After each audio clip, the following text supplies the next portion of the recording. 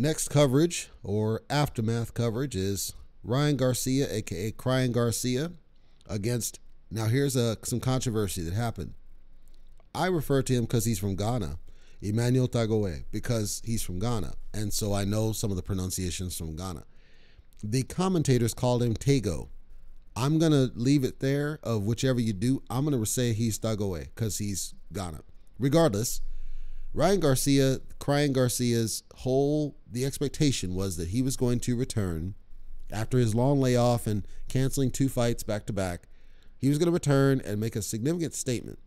It's not that he didn't make a statement. He made a statement with a very dominant, wide decision. You could argue that it was a blowout. You could argue that he completely washed Tagoe. And there was never a situation where Tagoe won a round. Even though Tagoe was somewhat competitive, he wasn't anywhere near Garcia's class in the fight. Certainly the trash talk leading up would have let you think that Tagoe was going to show up and at least try to fight. Tagoe didn't fight. He was defensive. It was like watching Clottey in there when Clottey fought Manny Pacquiao. That's what this fight reminded me of. And Tagoe should be ashamed of himself for doing all that trash talking and then just going on the raw defensive, basically avoiding getting knocked out. He gets dropped early in the fight. Okay, that happens. Ryan Garcia is trying. He's trying his hardest to get the guy out of there, but he can't seem to do it. It goes 12. Unanimous 12. I think one judge gave Tagoe a round. I'm not sure why, because I didn't see that Tagoe won a single round. And it's not like it looked lesser on Ryan Garcia. The problem is that with this kind of opponent doing what he was doing, there were some flaws that I noticed. Number one, Garcia, it's not like his defense is leaky. It's not like it's a leaky defense, but I can only describe it as a leaky defense because what he tends to do is he's so focused on throwing, he doesn't protect himself. He's so committed to the throw. Like if he'll throw a right, he's so committed to it that he's not guarding what comes back at him because he's so convinced that what he lands is going to be so strong and dominant against his opponent that he's not going to be hit back. If he goes up against the right kind of opponent, that's fast enough that could evade that shot. He's extremely vulnerable to counters. We've seen that happen before where he's been countered off shots that he throws. That was on display here. That has not been fixed. This, of course, is the first fight where Garcia is outside of Reynoso's gym. We don't know what effect that plays. He's now apparently in his own gym, and he's working with his own people and trying to build his own identity and his own style. I felt like it's not like he's lacking anything. Like nothing was a step back per se. Just that he has the same flaws that we would expect should have been fixed by now, especially with the layoff.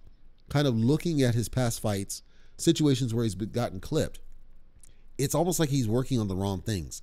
Nobody questions his power. Nobody questions his accuracy. Nobody questions his speed. But defense has been a challenge for him to the point where at some point somebody's got to sit him down and say, okay, it's time for us to work on some defensive fundamentals for you. When you're throwing, you still got to protect yourself in the throw. Sean Porter talked about it on a couple of occasions about when you throw and it's kind of instinctive that you're going to protect yourself off the throw. Same as Ifa Jaba. It's like some fighters get so mentally focused on the throw, they don't focus on the defense. And I don't know if that's how you're trained to do it or it's just something that they develop. It's what I noticed in this fight. Again, Garcia arguably won every round. I'm not taking away from the win. I'm not taking away from the performance. I'm saying that we have to look at the level of opponent because with the different levels of opponents, there's no way he's going to pull that kind of performance off against every opponent he's in there with. He pulled this off because Tagoe didn't try. When Tagoe did try, when he actually threw punches, he was effective. He was landing on Garcia. That's the point I'm making. So the guy that's going to beat Garcia is somebody that's not afraid of the power, that's able to react to the shots coming, able to avoid just in time and counter him off that, because he leaves himself so open to it. So if I look at guys like CM Punk Kambosos, if he went to war with Ryan Garcia, I don't know that Garcia gets out of that. I honestly don't.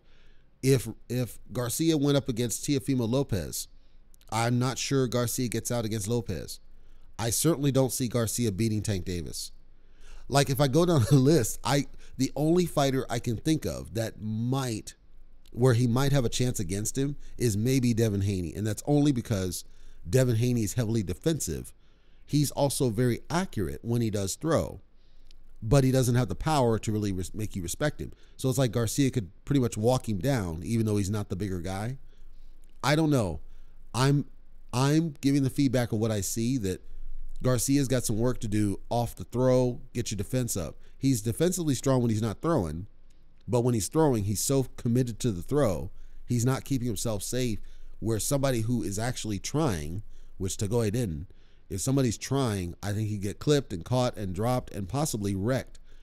And maybe that's a style change he chose to do for some reason, but I don't think it suits him very well. We need to see him against somebody who's really engaged in trying to beat him. We need to see him against somebody who's an aggressor. I think that's where we're going to test my theory. Somebody who's really an aggressor, somebody who is going to go after him. That's where we're going to know if what I'm saying is true, that somebody who's aggressive is able to take him out, because so far he's not fought against heavily aggressive fighters to date. So we don't really have a sense.